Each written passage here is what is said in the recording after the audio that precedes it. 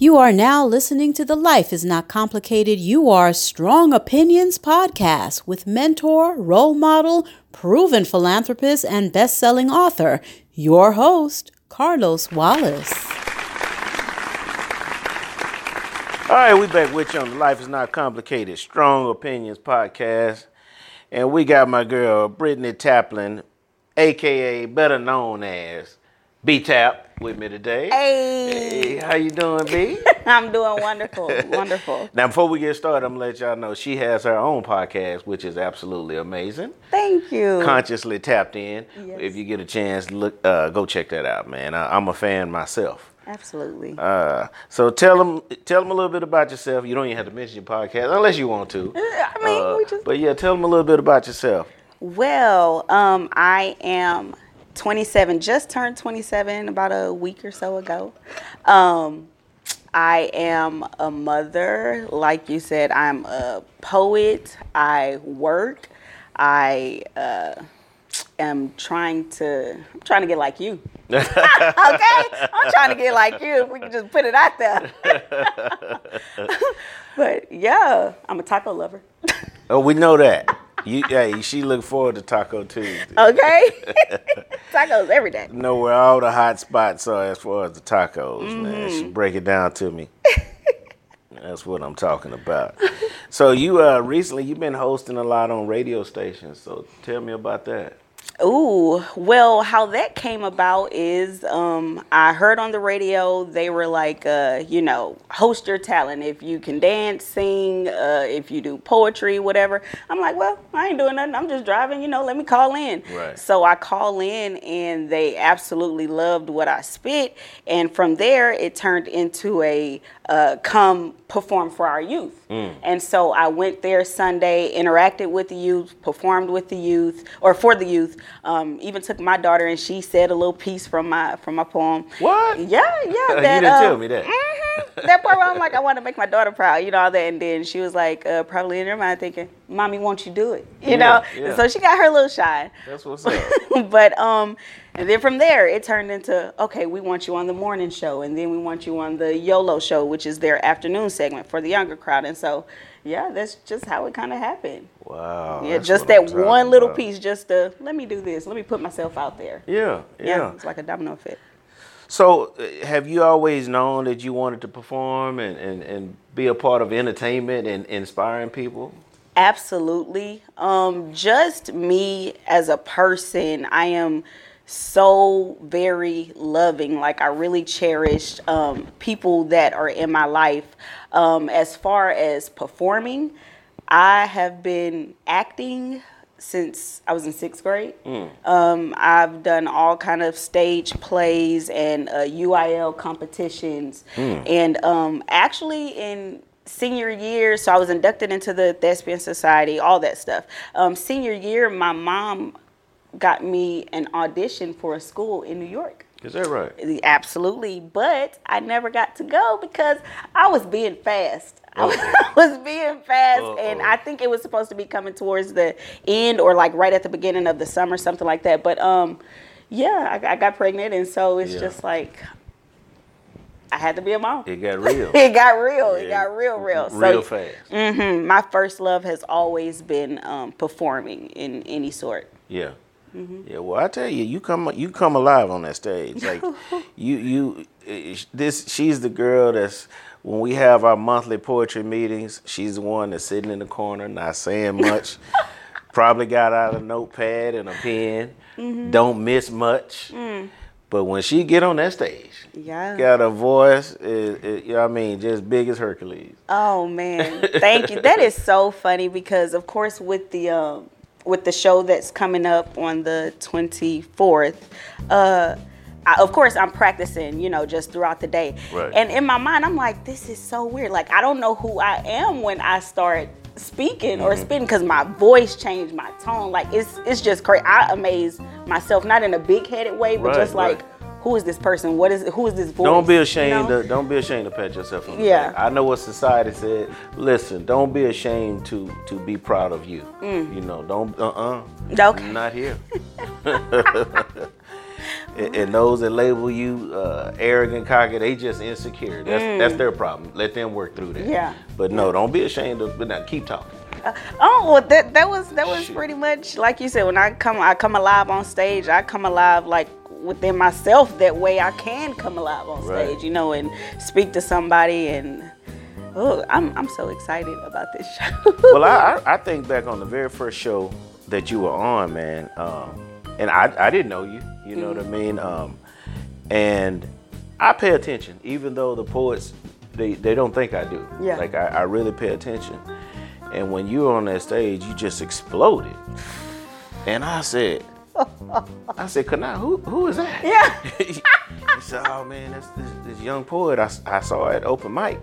And and she was this, and I said, man, she got amazing potential. Yeah.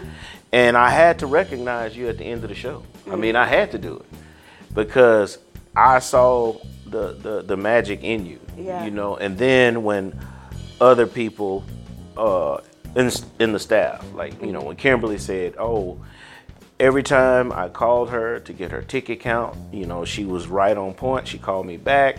When I emailed, she emailed right back. Like the process, following all the rules, doing all the right things.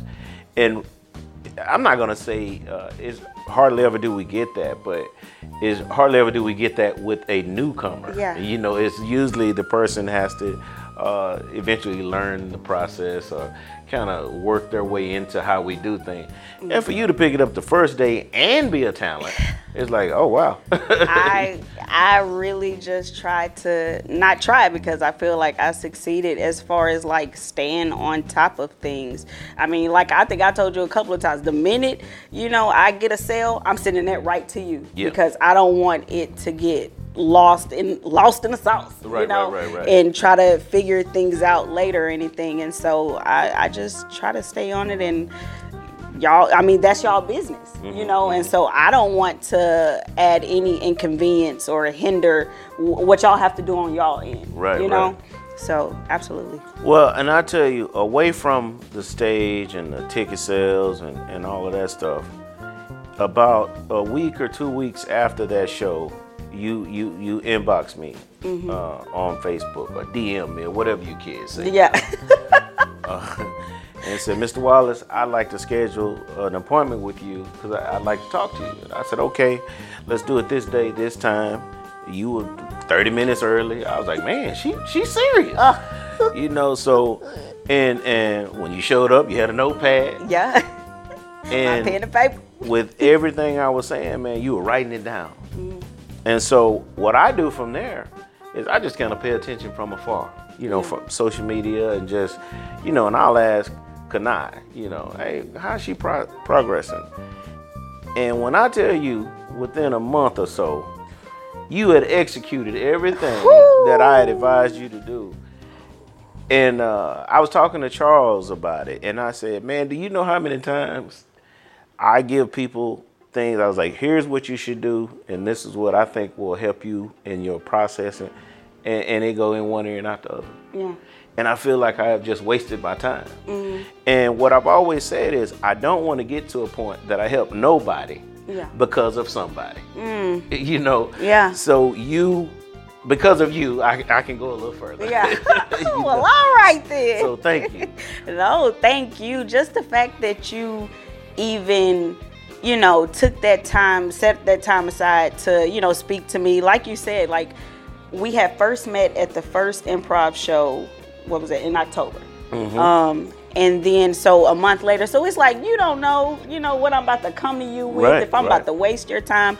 But just the fact that you set that time aside and, we had that long talk and just you giving me that guidance and, your opinions on things. And like you said, I executed, and I'm still shocked. No, I'm not. I'm still shocked. I am. It was in you. It just had to come out. And there's a lot more to come. There's a lot. I see it, and there's a whole lot more to come.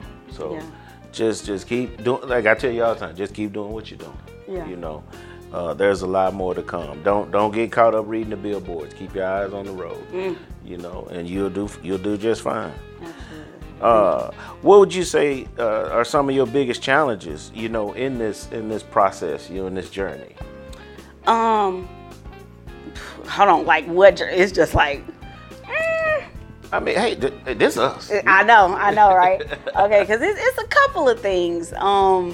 Lightly, I guess, with me being a mom, even though, I've gotten to the point where just with a lot of people, like I started unapologetically pouring into myself.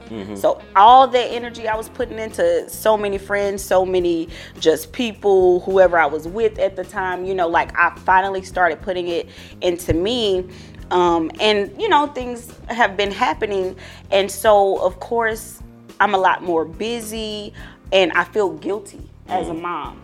I definitely feel guilty because, I'm working, she's at school, we get home, okay, I got some free time, let me try to write. But then it's mommy. And so, of course, I want to tend to my child. And so it's just trying to find that balance.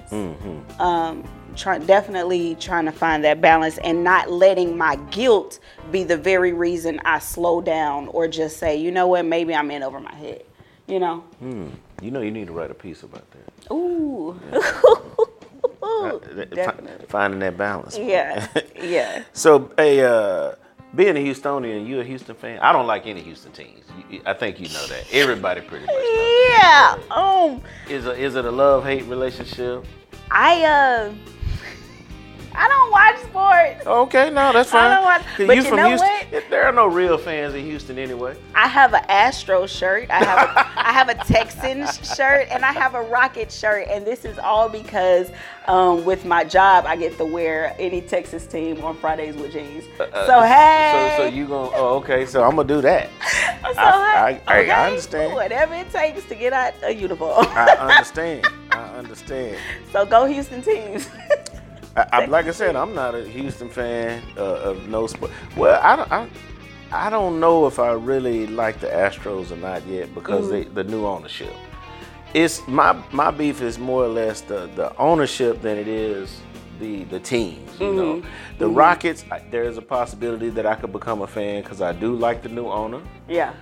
As a person. He's a good guy, so I'm kind of. You go deep with it, like you get not just the game, but it's deeper than that. Listen, because people ask me why do I like the Cowboys and the Lakers, and I'll tell you, the Cowboys. If you were a sports fan, if you watch their games, and you pay attention to the sidelines, you will see ex-Cowboys all throughout their sidelines. If Laker games, look at the second and the third row behind the benches, you see ex-Lakers. Because the organizations employ those guys once they retire. Okay. That keeps them from being unemployed, homeless, and broke, Exactly. Because let's be honest, most of them, that's all they really know. You know what I mean? So the organizations, they make up jobs just to keep giving them work. Yeah. Because I just have a problem with an organization that a person or player that has worked diligently for you for any amount of time and help you make millions into billions of dollars, and after that time you don't care about them. Exactly. I have a problem with that. Yeah. I don't care who it is. And so I can't say it about other teams, but I know Houston organizations specifically have done that. At the end of Olajuwon's career, they got rid of him. Wow. Earl Campbell, instead of being loyal to these guys, the Lakers didn't pay Kobe $35 million at the end of his career because he was worth $35 million. They paid him that because of what he had given them for 15 years, The same with Michael Jordan with the Bulls and Patrick Ewing with the Knicks, and the list goes on and on and on. It's a loyalty thing. Yeah. And I just didn't see that in Houston, since I've been here. But like I said, with new owners, we may see that. Yeah. So, and I may change. See, things that I wouldn't think about or wouldn't know, but I definitely agree with that. That should be done. Yeah, you heard the term, it's deeper than rap, it's deeper than sports. Yeah. So on your podcast, man, one of the biggest, most popular segments was Daddy Issues. It's one that definitely brought me to tears. I was at the airport. What? It just touched me, man. Yeah. And I text you. I was like, man, it was just, it's not really sad. It's just real. Yeah. It's real. And there's probably, man, a large number of people, not just women, but guys that can listen to that and hear the same things you're saying. Exactly. One line in there when you said, I think you were 19. I forget the exact age, but when you said you went to visit your dad and there were 2 other children at his house calling your daddy, like you like, who are these? You know, who the hell is this? Ooh, wait. That was tough, man. So this was his second wife, so I never even got to say goodbye to the first one, you know, which I loved her. She really took on the stepmother role really well, you know, and so just not even being able to say bye. So, you know, meeting the second wife, you know, she's an absolute wonderful person. So she has 3 kids, and the little girl, you know, is running around the house and just calling my dad daddy. Right. And I'm just like, I don't know if anyone could actually imagine that. Like, I don't know, like just feeling like something was stolen, right. You know, stolen from me. And just, I guess, like I now that I'm a parent, I could never imagine if my child was to go to her dad's house and he has a whole new family, whole new life, whole new house, whole new, you know, everything. Like how, yeah, I don't know. I can't even put it into words, but it sucked. Yeah. It sucked. And what do you think could have been done to help facilitate or make that better, like to mesh it? The most simplest thing, communication. And the thing is, I think, you know, as adults, there's this stigma of you a child, so I'm not going to tell you everything, or you don't need to know everything. Stay in a child's place type of mindset. I don't know if that was his mindset. But there definitely could have been a conversation. Hey, baby, you know, daddy and Miss blah blah, you know, is going through this, and so, you know, we're not together anymore. And that could have been step 1. And then at whatever point, but it all happened so quick. Okay. It all happened so quick, you know, and then it could have been I'm with this person. I want you to meet her. She's a good person, you know, make you feel involved. Right. You know, just make you feel involved and like you matter to the situation. And there was none of that. It's just kind of like okay, that was the old life. Bam, this is what we got now. Yeah. You know. And the reason I ask, I'm divorced. I don't know if you know that. And my daughter was 15 when I got divorced, 14, 15.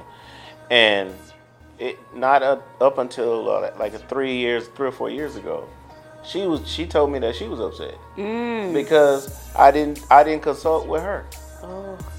And I was like, who the hell? I ain't gotta talk to you. See, I just said it. And I'm just being honest, you know. I was like, consult with you. I said, I mean, how many boyfriends have you switched up and didn't talk to me?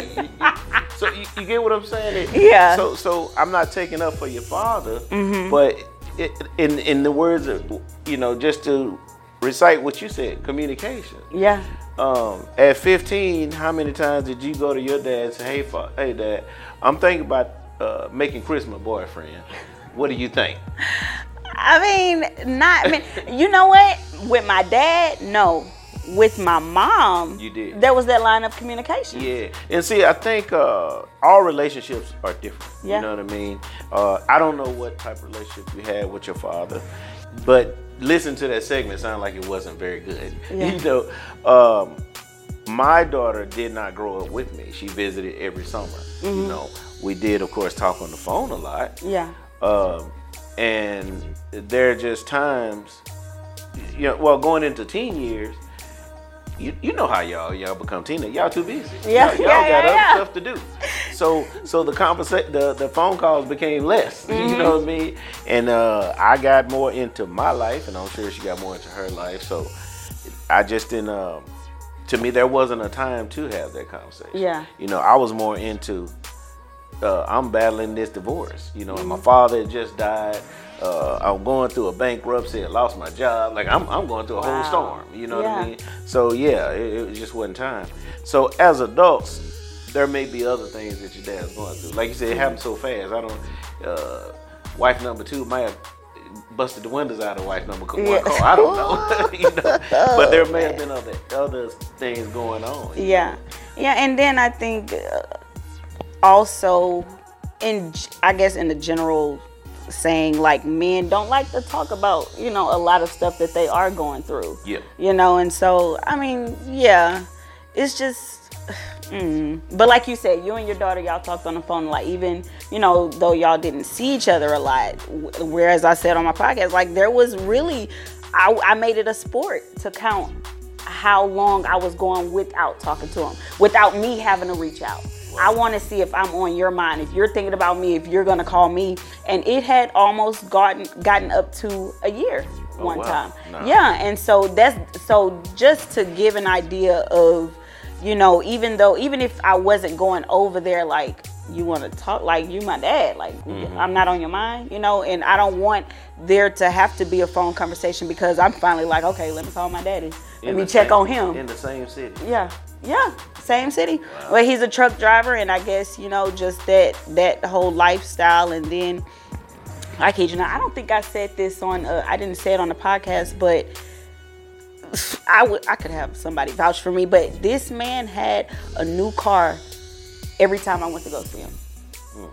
And I say that in the sense of, like, so if it was months or if it was close to a year, it was a brand new car, got the rims, like, he's still is into that stuff.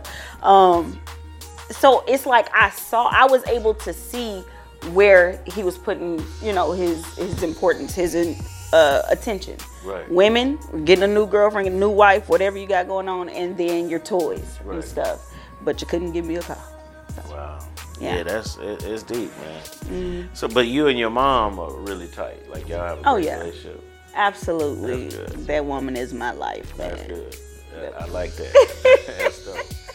Well, hey, we're going to take a quick break, man. You getting deeper. You the one that asked. Oh, no. Hey, that's why I got you. That's why I got you. You was nervous about doing this. Come on, man. I was. But we're going to take a break, and we're going to switch gears when we come back. We'll be right back with you on the Life is Not Complicated Strong Opinion podcast.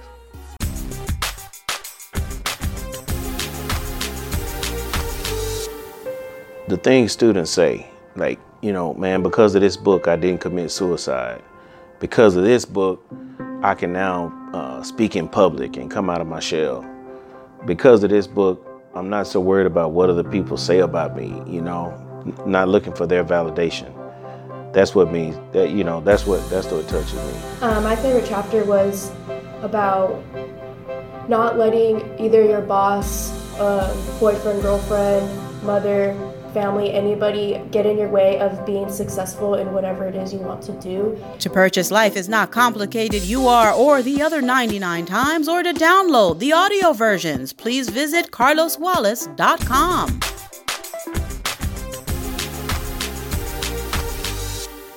All right, we back with you on the Life is Not Complicated Strong Opinions podcast.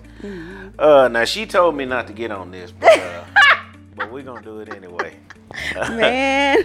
So, I have to talk to you millennials about the political landscape and what's going on today. How are you and like your circle, how do y'all feel about it? I feel like it's a reality show. Yeah. It's sad.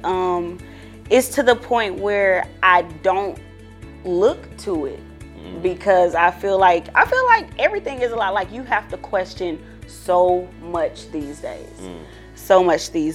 I mean, I have a friend who, she was on the individuality segment, my segment. She's a lot more, into politics and things of that nature. But I guess because you just don't know what's real, what's not. And I'm not gonna lie, like, it's just kind of like what can I do or what can be done? I vote and everything, but just not knowing what can be done or what I can do to change things. Yeah, it's funny you say it's like a reality show and not real. When I was in the 4th grade was the first time, you read my book. It was the first time I was voted president and leader of my peers. Yeah. And there was another time during that year where we had to answer the question, like, what do you want to be when you grow up? And I said, I want to be the first black president. Wow. And that was in the 4th grade. Yeah. Right? And my thoughts of Donald Trump and presidency is, my concern is there's a kid somewhere in the 4th grade with that same dream. Oh my gosh. But looking at him thinking, oh, I changed my mind. And that's what I fear the most, because I don't want him taking that away from that kid. Yeah. That dream, like, you know, that was the highest job. That was like, man, if I got that, I reached the top. President. Yeah. And it's no longer thought of that in that way. Or what about even in the opposite sense, as far as seeing the lack of standard that there is, and somebody, you know, being like, it's like, what do we really have to look to next? You know, if this is what was given to us. Yeah, it's almost like he lowered the bar, you know, and it's even disheartening more so when I talk to a Trump supporter or a person that voted for him, not necessarily a supporter. Like, there are some people that just voted against Hillary. They didn't really vote for Donald. They just voted against Hillary. Yeah. And you know, and their excuse at times is always, well, I didn't vote for him to be a saint. And I'm like, dude, it's the president. You know, well, I didn't vote for him to be a Christian. I didn't vote for him to be a model citizen. I didn't vote for, and I'm like, are you listening to yourself? Exactly. You know what I mean?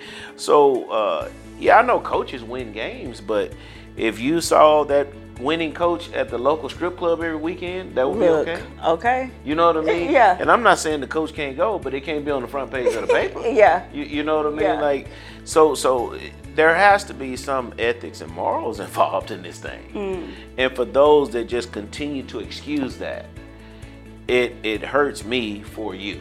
Yeah. You know, it's going to do one of two things. It's going to make the millennials get more involved and say, this got to end somewhere. Or turn a blind eye. Blind eye. You know. And just like I said, I don't look to it. So that's me turning a blind eye. Because it's a comedy show. Yeah. It is. And that's sad. It's sad. I really didn't think that he would. I didn't think he would become president just off the fact, like, man, this man had had a reality show. He has so many businesses. He wouldn't be able to, you know, and it happened. And I was just like, oh, like this is actually kind of scary. Oh, we've never seen this before. Yeah.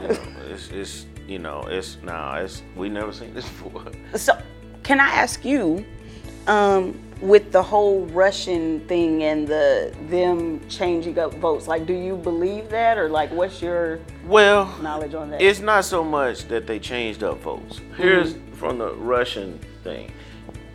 What it said is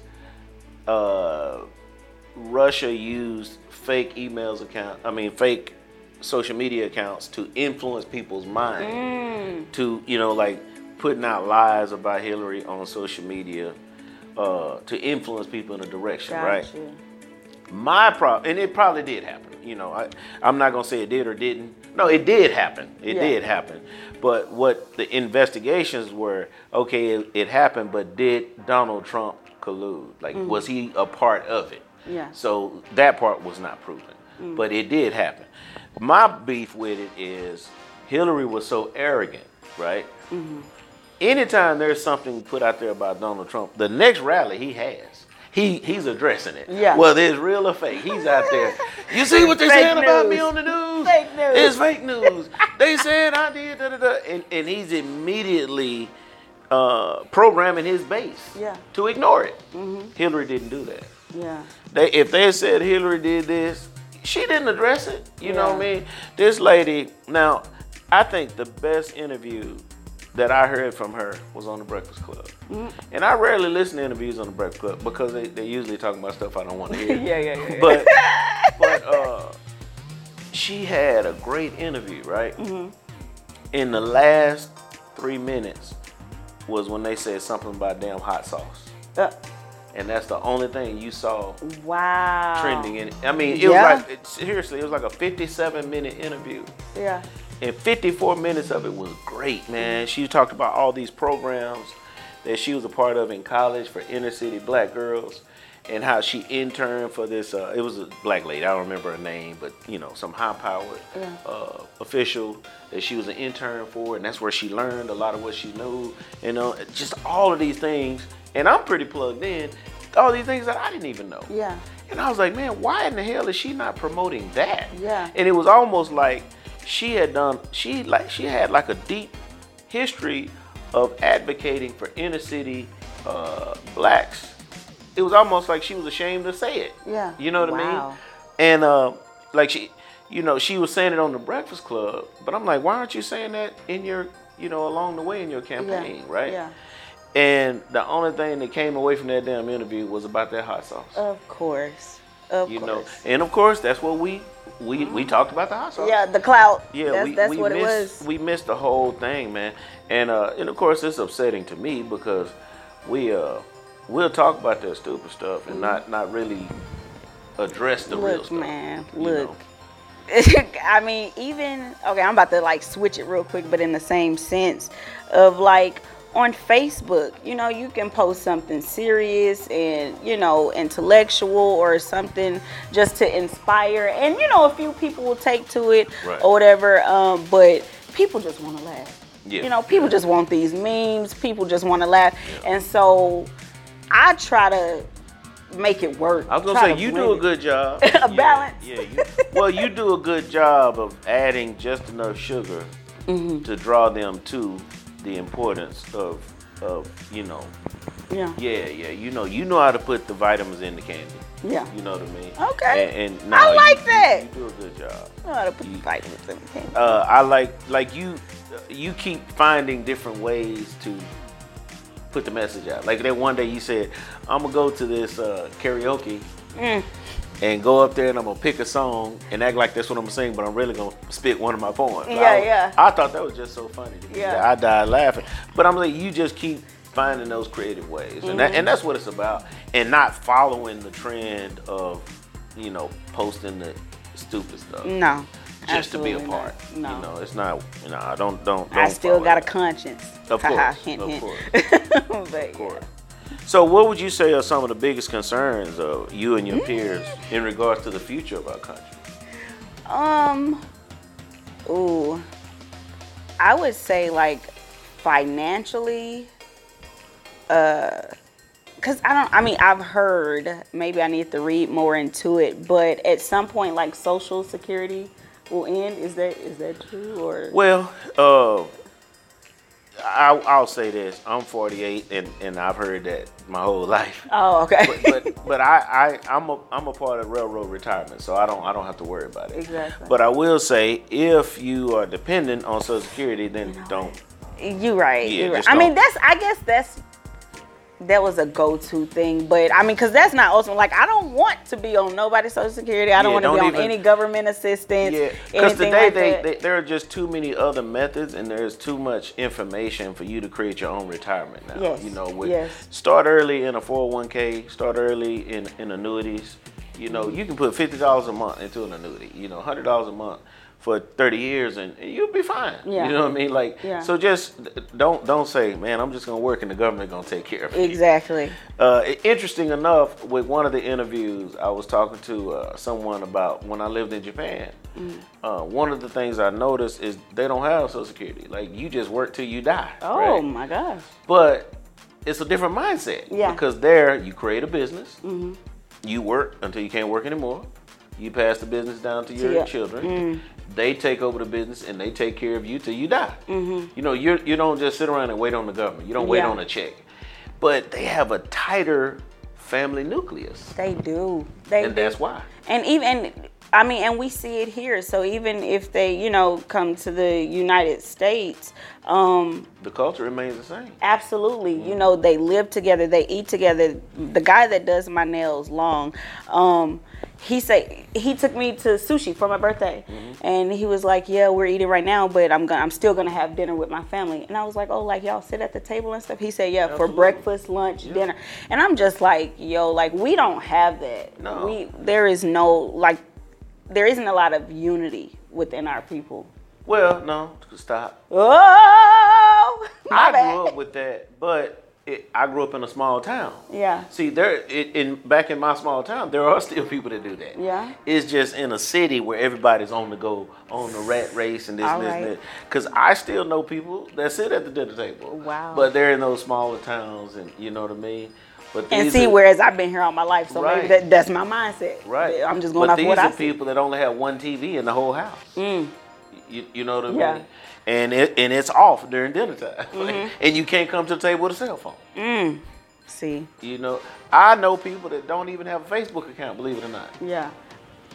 I have a friend who has one, but she probably get on once a year. You know, Right. so yeah, and then you see, I guess how it benefits them. Yeah, you their know, mind is and, on other things. Yeah. You know, and you just have to find the balance. Mm-hmm. You know, but no, when you go to other countries and see their lifestyles and the way they go about not just the day, but the order of importance. Yeah. It'll change your whole way of thinking. You know, and I really enjoyed it. I learned a lot. But every country I've ever visited, I've learned something. Yeah. Something totally And different. that should be key. You know. should definitely take something away from those experiences. Yeah. Well, speaking of the guy doing your nails, with regards to your generation in immigrants, how do y'all view immigrants? You know what? I mean, this is me. This is God's world, man. This is God's world, and it's crazy to me that we cannot go certain places on land because of imaginary lines. Is that? I mean, and maybe that's just, I don't know. I mean, because I do understand there has to be safety, you know, and, you know, things of that nature. But I don't know. See, I be feeling bad because I feel like I'm not deep enough. But I know some people say, you know, that was a pretty deep answer right there. Okay. I mean, and in the sense where people say, you know, immigrants take our jobs and take this, take that. You go get what you. I feel like anybody can get whatever they want if they really work hard at it. Like, ain't. Well, check this out. Wait. I've heard people say they take our job. I hear people cussing the immigrant at the job, but I ain't never heard them cuss the owner that gave them the job. Yeah. See, you always taking a step further. Y'all hear that? They can't. How many people have come in on your job and just said, open your hand, Brittany, and took it out your hand? Yeah. Just took your job out of your hand. I've never seen an immigrant roll up on a postman, pull him out of that postal truck, and take that bag off his shoulders and said, this is now my job. Yeah. When I was a railroad engineer, an immigrant has never climbed on a train, pulled me off of it, and took that train and went on down the track. Yeah. Like, they can't take your job. Yeah. Now, in the mindset of greed, that owner can eliminate you and hire him at a lower wage. Yeah. And not pay employee tax into the system. That's what's hurting us. Yeah. That's what's hurting. It's not the immigrant. It's the person that's not doing the right thing when they fire the American and hire the immigrant. So why are you mad at the immigrant? And the thing is, a lot of immigrants or of certain cultures, I'll say, come here and they start their own business. They don't come here to work for nobody else. Absolutely. They come here because this is the land of opportunity. Yeah. You know what I mean? Yeah. But here's something I want you to chew on. The three biggest contributors to the Republican campaign is pharmaceutical, healthcare, you know, the medical industry, construction, and oil and gas. 2 out of those 3 employ more immigrants than anybody. Yeah. Oil and gas and construction. Yeah. If you think I'm lying, go buy a construction Oh site. no, I know you ain't. I know you ain't. It always puzzles me. I say, you know, when you see a skyscraper downtown Houston, 70, 80 stories, and it was built by this construction company, and you look at that company, and they have 4 employees. And I'm like, damn, 4 people built that whole building? Yeah. No. And the employees is the owner, his wife, his son, and probably his wife, and then a whole bunch of contract labor. Yeah. Off the record. Come on, man. Yeah. So if you serious about immigration and not wanting immigrants to come, get on him about hiring him. Yeah. That'll end all that. If it were me, and I wanted to correct this, every time I caught a company with one undocumented worker, $1 million fine. God. Second time, $2 million fine. Ooh. And people say, well, Carlos, you gonna put him out of business. Well, no, I won't. If he do right, Yeah. he gonna put him out of business. Yeah. Yeah. If you want to make it stop, you know, that's how you do that. Yeah. Yeah. I guess the only thing on a small scale, where like you see jobs when it was like bilingual preferred, you know, bilingual preferred, like bilingual, to the point of, you know, like you in your home country, and here you are having to learn, I guess, another language, which isn't bad. You know, everybody should probably, but you can't get a certain job, or someone's going to get it over you because automatically. But at the same time, they learn English. They learn, you know, other languages. So. But do you know why that is? Why? America does not have an adopted language. English is the most common. Yeah. But we don't have an adopted language. Exactly. So that's not the immigrants' fault. That's the fault of our forefathers for not having an adopted language. Exactly. And it's probably too late now because it would have to be voted on, and English may not win now. Yeah. Yeah. But yeah, that's why that's like that. And so now you have businesses like, you know, you have people upset about, you know, to your point, businesses that cater to Spanish here in Texas. Yeah.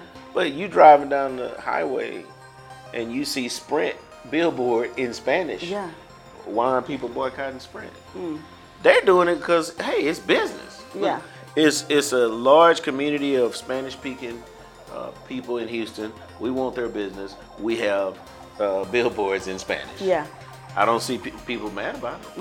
You know, the Republicans hire tax bracket stockholders that own stock in Sprint. I don't see. Yeah. You get what I'm I just saying? saw a billboard it was either in Chinese or something. If it's in you the know, Bel Air area, yeah, probably I was on the something. Yeah, see. and so I understand it in that perspective. You know, like it's where It's business. location. Yeah, You know? that's what it is.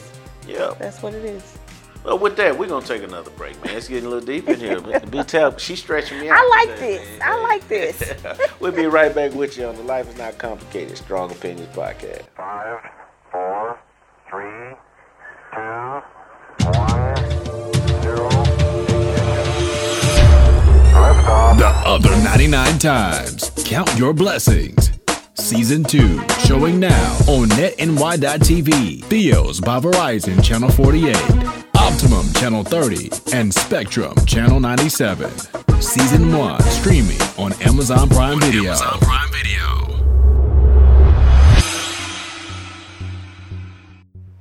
All right, we're back with you on the Life is Not Complicated Strong Opinion podcast. Social media. Ooh. I know you on there. I know you rocking it. Come I on know, now. I know you keep it stirred up. Yeah. Yeah. So what? No, are some you of keep the- it stirred up. Woo wee. I just do what I do, man. Notifications be off the hook. Did you see? It was a guy the other day said I posted something about it was some racial stuff, but he said and I actually went to high school with this guy, white guy, good dude, man. But he said something about a person. He made a comment, and a person that know me, she's actually my old boss, director at Union Pacific. She said she made a comment back to him, and he's like, "No, I'm not doing that. You know, I'm not like Carlos and keep stuff stirred up, yada yada yada." And I said, "Look, man, I don't stir things up as much as I do make them think about stuff that they generally go without noticing." Yeah. That's what I do. Like, I like to think of it that way. Yeah. Now, there are people that call that stirring it up because they would much rather you allow people to go without noticing. Yeah. Yeah. You know, and then back in the day, they said, hey, we don't want to eat trouble because he going to tell everybody else. That started during the slave time. Like, it killed him because he going to tell the other slaves. And so I probably would have been dead. Oh God. Oh, wee. Oh man. Yeah, like I'm just that person. You know, I try to bring awareness. Yeah. You know, and at times it's okay until it's the awareness that person don't want brought about. Exactly. When You when know? it hit a string or something. Yeah, like, man, you know, I don't mind you telling everything else, but don't tell that part. Yeah, I'm yeah, like, yeah. come on, bro, like, you know. But yeah, I just feel like that's a part of what I'm here for. Yeah, absolutely. I mean, social media can, and I don't even know what you was gonna ask, but social media, you see, brings out, I don't know how people really feel in a sense. Yeah. You know, like just like you say, you can post so much stuff, but again, the minute you say a certain thing, people just come out the woodworks. Yeah. You know, and it's funny. It's funny to see how people think. Yeah. You know. What's funny to me is the person that's on social media is one way, and then when you meet them in person, they're another way. Come on now. Now, Come on now. Now, I want to. Am I the same on social media as I am in person? No, you absolutely are. I mean, you are.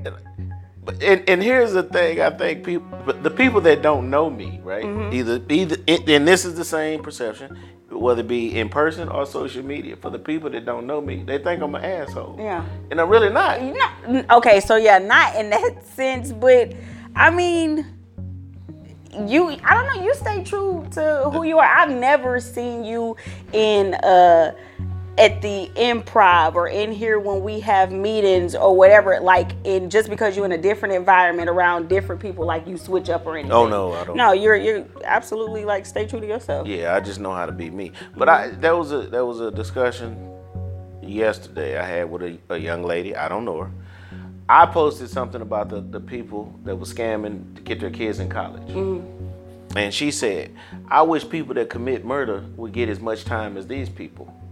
And I said, hold on, I'm confused. Mm-hmm. They may get months. So you Okay. were hoping murderers just get months? Okay. And she's like, and she corrected herself, you Yeah. know. So later, it was a kid somewhere in, I think in Porter or somewhere. He was egging cars, and they ended up having a head on, and it killed some people.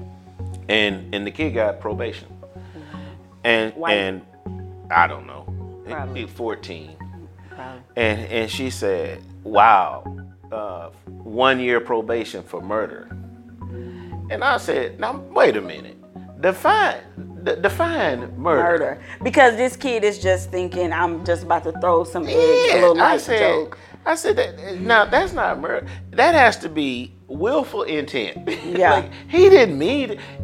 At the end of the day, it was an accident. Now, was it caused by him throwing the egg? Yes. Yeah. Like, but that's not murder. You Yeah. know, if anything, manslaughter or involuntary manslaughter, but it's not murder. Yeah, he didn't wake up that day like, I'm about to cause a wreck, Yeah. make somebody die. I'm going to do it by putting some eggs on the windshield. So yeah, in that perspective. Yeah, and I said, look, oftentimes people get off on it, you know, on a case because they're being charged with something that the prosecutor failed to prove. Like you overcharge them, you know. And I said, if they had charged this kid with murder, to try to get 12 jurors to convict a 14-year-old of murder for throwing eggs would have been next to impossible. Yeah. I mean, like, come on, man. It just wouldn't happen. And then she finally said, well, I know the family personally, so I have an that's emotional tie. I said, well, you can't convict people on emotions. Yeah. I mean, you can't do that. Yeah. So I'm sure she today is calling me an asshole. But what part did I Yeah, like? probably like, oh, he's so insensitive. That was so insensitive of him to say. But I mean, when you take the emotions out and, you know, speak real. Yeah, and you know what? I have had people that I know personally, like my mom's best friend was murdered by her boyfriend. To me, I thought he should get capital murder. He murdered her, stole her car, had a shootout with the police. Like it was a whole bunch of stuff. And capital means murder plus another felony, right? That's capital. Okay. He murdered her and had 4 or 5 other, you know, and he still didn't get capital. He got 25 years. Or 50 years. But still, you know what I mean? I didn't like it. Yeah. But it is what it is. Yeah. Ain't nothing I can do about that. Emotionally, I don't like it. Yeah. But if somebody tell me, hey, Lois, ain't nothing you can do, Ain't nothing I can do about that. But if I post on Facebook and say this ain't fair, I open myself up fair game for whoever to say whatever they want to say. You know what I mean? Yeah, to receive those opinions. Yeah. Yeah. And it's so funny. I see a lot of people when they post something and then someone counters what they say. They're like, well, you can get off my page, or this wasn't for you, or I wasn't talking to you. Well, this is the internet. Yeah. You know, and you've publicly put it out there. So I mean, it's expected to receive some. Yeah, if you don't want the general public to talk about it, make your page private, and only your friends can see it. And if I comment that you didn't like, then kick me off your page. Yeah. You know what I mean? But come on, man, you know, but keep the same energy is the main thing. You know, are there times that people comment on my page stuff that I don't like? Absolutely. I'm gonna do one or two things. If that day I ain't in the mood, I just ignore it. Straight up ignore it. Yeah, I just ignore it, man. And if I got time that day, I give them the business. I got time today, cuz. Yeah, but I never say, man, get off my page with that foot. I never say that. You will never see Carlos Wallace say that. Yeah. I'm going to either give them the business or I'm going to ignore it. Exactly. Because it's, come on, man. You can't be that insensitive. I mean, that sensitive and think and consider yourself. I mean, as entertainers, we're public people. Yeah. Period. You know, whether you like it or not. You gonna be performing one day and somebody ain't gonna like your poem. I know. Like I'm talking about, I know. You gonna write a book one day and somebody ain't gonna like your book. You gonna go on Amazon, there's gonna be a negative review about your book. You can't run that person down and beat them up. Exactly. You know, I mean, it is what it is. Be messaging Amazon, how do I delete a comment? Yeah. How do I delete a review? It is what it is. You know, like, that's just a part of it. That's Yeah. a part of it, man. You know. But it goes back to the other 99. Just appreciate the 99 that did love it. And that one, hey, it is what. Now, when there becomes 99 that hate it and only one love it, then you doing something wrong. you wrote a bad book. Your book just horrible. Yeah, listen to them 99. Yeah, you might all just destroy that book. Oh, man. Yeah, man. What would you say is the greatest misconception about millennials, you know, your generation? That we are lazy, and just like have no direction. It's funny with my job. I'm around a lot of old people, and when you say old, you call me old. 48 is no, not did old. I call you old? I think you have before. I don't know, but if I did, I'm sorry. Nah, but no. I'm talking about older, like walkers and stuff. Oh, okay. And this was probably just a week ago. I'm listening to these two ladies go on about this generation and her grandson, and when back in my day, we right out of high school, we had to get our job and we had to do this, and you know, it was just like that, just that mindset. And I think, did you say back in your day it was the 40s? like what else did y'all, have? But just having that mindset, and I feel like the generation that I'm in, and then like the generation a little bit under me, it's like we see so much more to life. You know, we see so many opportunities, so we don't want to walk that straight and narrow. You know, like I hate that entrepreneurship isn't really pushed on a lot of people. We are so conditioned in school to be told what to do, and this is the only thing we're going to teach you. And when you go to college and you get your job, and it's just like, what? Tell me more. Like, what is there? Like, there can't just be it. And not Carlos Wallace. I know. And see, what I was about to go on and say is that meeting you all has been so fulfilling and so life-changing, because I'm around so many people who have already gotten to a certain place on the ladder that I can look to. And then even people that I guess I would consider myself as peers or on the same level as me, just seeing their drive, it's all inspiring. And it just, being in that space leaves little room for doubt. Leaves little room for maybe it can't be done. Like, no, I see this person doing this. This person got this going on. They starting this business. It's just like, okay, I'm working, but this is not my end all be all. Right. You know. And with that said, don't let people ever place that doubt on you. You know, when I started doing this, I don't know if you know what made me start, but I was an engineer, and I lost my job. Me and the superintendent didn't see eye to eye. He took my engineer's license. Wow. And of course, 3 years later, I did go back to work. But during that 3 years is when I created Soul. I had a kid in college, you know, wife, mortgage, you know. Yeah. And quitting wasn't a part of the, you know, that wasn't in my DNA. Yeah. So I started promoting shows, you know, and that it grew a lot faster than I ever imagined. But I wanted to start doing shows at the Improv. Yeah. And I talked to a couple of kids, man, white folks ain't gonna let you do no show at the Improv. And I was like, says who? Yeah. And I put a little package together, put my tie, my suit on, went up there during the day. Jeff Sewell, he'll listen to this. He's still around now. He said, when you want to do the show? Like, I mean, we may have talked 5 minutes. Yeah. He said, when you want to do it? It was December, and I didn't want to do the show till April. Yeah. but I was preparing myself far in advance, not realizing it was going to be that simple. And we've been there 12 years. Wow. You know, but I was like, man, if I had listened to those people, I would have never gone up there. Exactly.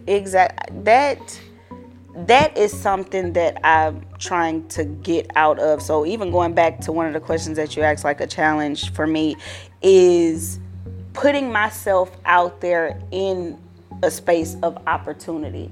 Because I have this shirt, and what y'all gonna hear, like, I don't like to ask for things. I don't like to seem like I'm begging. I put so much on myself to do all by myself because I don't like being told no, you know, and that may be, you know, I don't like being told no. And so in order to prevent that, I'm not even gonna ask. I'm just gonna do it myself, you know. So just to hear though that it was that simple. And now I have kind of start getting out of that, and let me just put myself out there and see what'll happen. And then something happened and it's like, oh, okay, so maybe it's not so bad. Right. So yeah. I love to hear that. To what you said, I don't like being told no.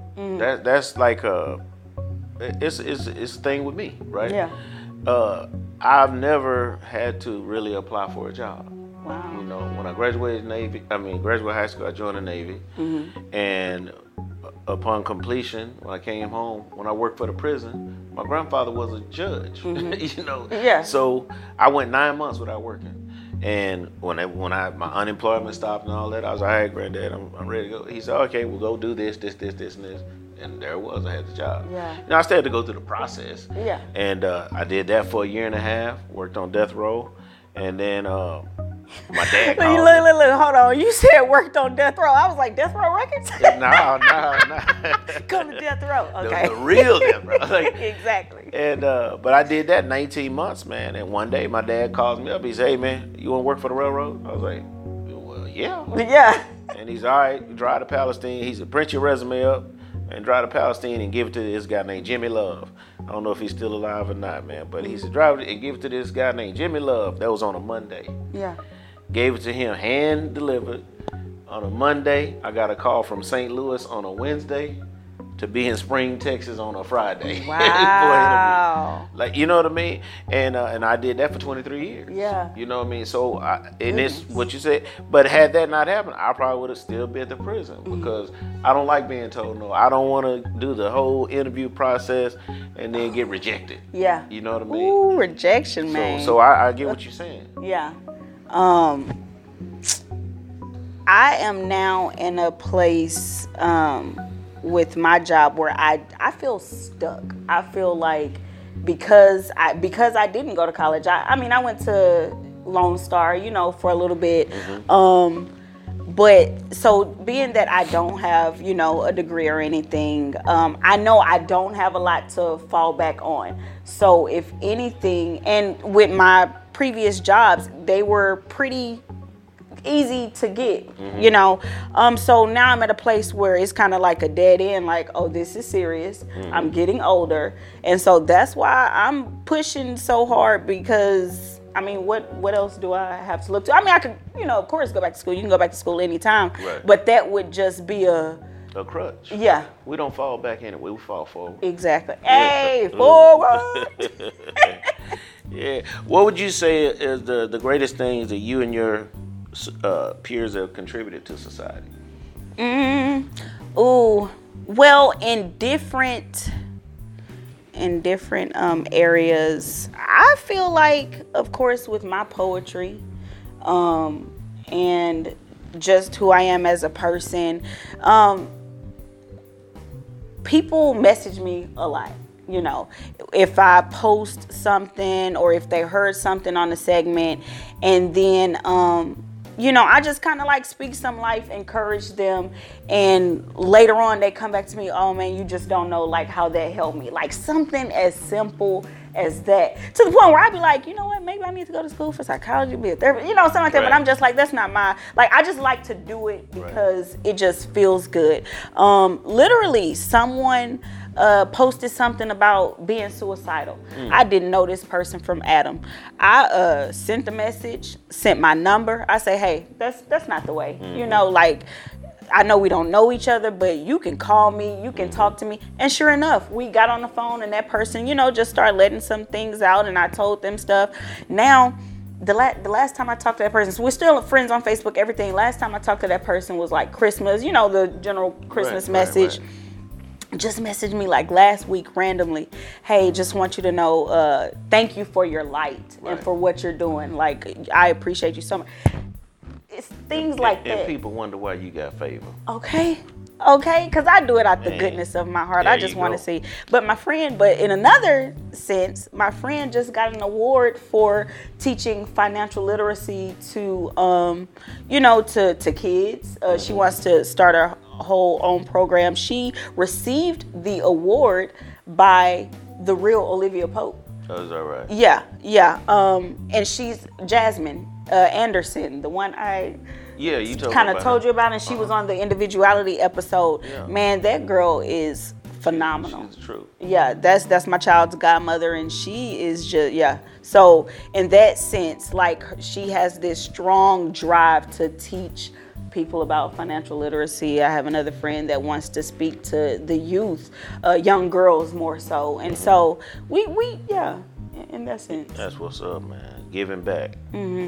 Who is your greatest inspiration and why? And you can have more than one.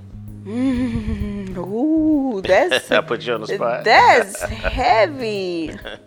Gosh.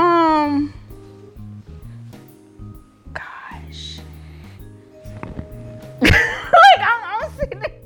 We're gonna go to a break. No, I'm just playing. My greatest inspiration. This is bad. This is bad if I it's say nobody's, yeah. I mean, it's yours. I Can't feel nobody like tell because you who your that's heavy. inspiration Like, is. I have inspiration all around me, Uh-huh. you know, and I don't want to just say this because we're right here in this moment or because I'm on this podcast, but like, you're an inspiration, Well, thank you know. Thank you. Like, you are dipping or have been dipping, like, you have your hands in so much that there is no way you could fail, you know. Like, Oh, God will change that. you said, whoa, look, power of the tongue. There you So go. we Stop just that. having it, you know. No, I understand. I mean, in the sense of you're not just sticking to one thing. Like, you have that drive, and you're successful in a lot that you're doing, you know. Thank you. Kanai and the love that she has for poetry and the poets under her to pour into, you know, that's inspiration. Of course, my mom is an inspiration just for being like a strong woman and a strong mother. I mean, so it's inspiration all around me. So I guess me getting quiet and just like, I don't know, because just to put one person, you know, I don't feel like one person deserves that. Right. You know, I'm inspired by a lot of people around me. The poets, my friends, my daughter inspires me. Yeah, okay. At the age of 8, and her mindset, and she loves to draw, and the things that she draw and the type of way she draws. I'm like, how does this kid have that kind What's going on up there? Yeah. And how did they get up there? Okay. Funny. Okay, really a short, funny story. When she was like 2 or 3, she drew an elephant. She Wow. drew an elephant on her easel, and her dad was like, "Did you draw that?" And I'm like, "No, that's." Yeah. She drew at 2 or 3, and it to the point where he thought I drew it. Wow. And so my daughter inspires me because I just know that she is gonna be great in life, whatever she does. So yeah, inspiration all around me. That's dope. Yeah, I'm gonna get that on the show. Yeah. Come on, quit playing. One last question. If you had the opportunity to go back to a critical point in our nation, history of our nation, what era would you travel to? What would you change and why? Hold on, please ask that again one more time. If you had an opportunity to go back in history at a critical point in our nation, where would you travel to? What would you change and why? I am so childish. Okay. Hey, there's no wrong answer. I just went into a whole Django mindset. There's no wrong I answer. get that whip and whoop. There's no wrong answer. Oh gosh. Django is my second favorite movie. Okay, it is. Malcolm X being first. I mean, I wouldn't want to go back, to the slavery days just because, but I would want to, in a sense of can I go back with this same, with where I'm at now, to where I could find a way to help our people, just because I love helping. I don't know if that's just too simple, but.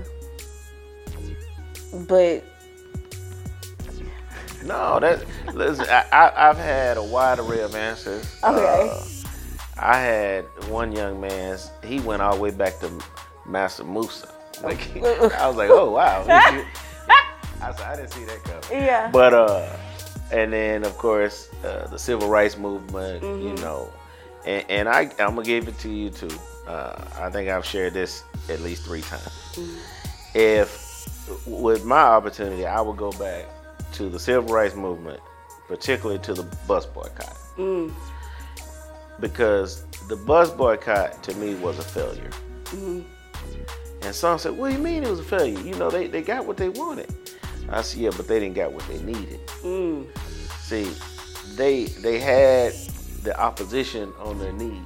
Yeah. And when the opposition came to them and said, okay, man, you guys got us where you want us. What is it you guys want? And let's shake hands and go back to business as usual. You figured out a way to mobilize yourself. What do you need them for now? Yeah. So they should have just remained mobilizing on their own. Had that happened to me today, the black community would look at entrepreneurship totally different. Man. Because entrepreneurship would have been established at that moment. Yeah. And at worst, there had just been 2 bus companies, and then go from there. Yeah. You know what I mean? But I think that was a critical moment that could have been changed. Oh my God, it could have created so much. God, dog. See? That's why I was just I feel like mine is too simple. Mine was so broad. Go back and help. But like I said, that would have been, like you said, it would have changed the mindset of entrepreneurship within the black community. And that's important because just like I just said, that's what we trying to figure. We have to figure that out on our own now. Yeah. We have to figure a lot of things out on our own and learn our history ourselves because of what they only want to teach us and what they keep out. But I get frustrated with that because I hear people, the term Black Wall Street has become a popular term of late, and I hear people all the time, man, we once had our own, we had Black Wall Street and they tore it down. They can't tear your mind down. Yeah. Just because they tear down a physical building don't mean the concept is gone, right? Yeah. So why wasn't it rebuilt? you can tear up, you can blow this building up, but you can't keep me from taking the insurance money that I collect from the damages of this building and building a new one. Yeah. You get what I'm saying?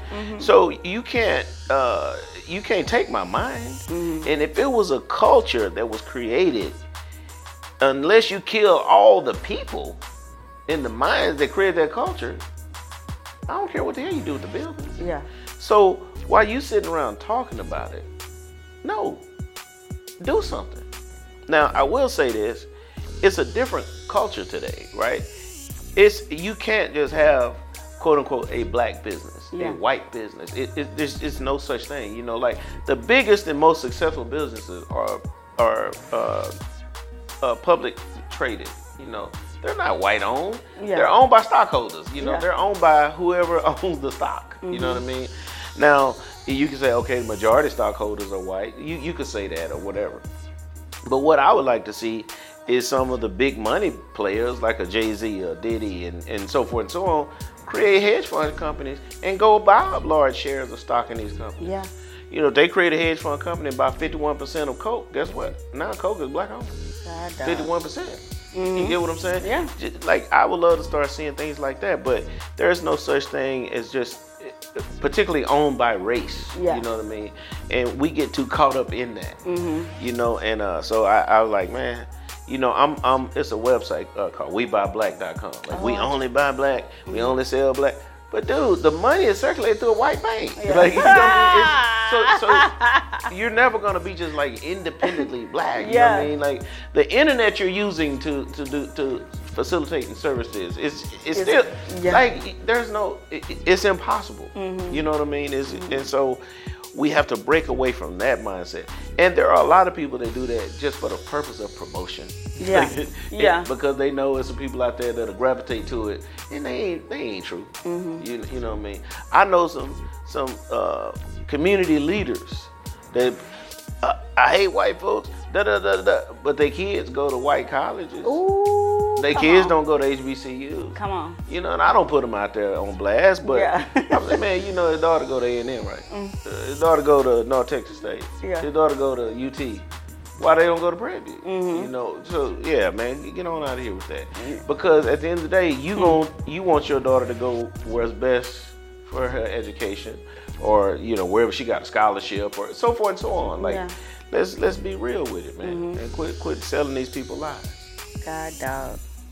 People are funny, man. Look, I'm talking about people are funny, man. Yeah. Because I mean, those black colleges, you can get this. Yeah. You know what I'm saying? Yeah. I'm just like.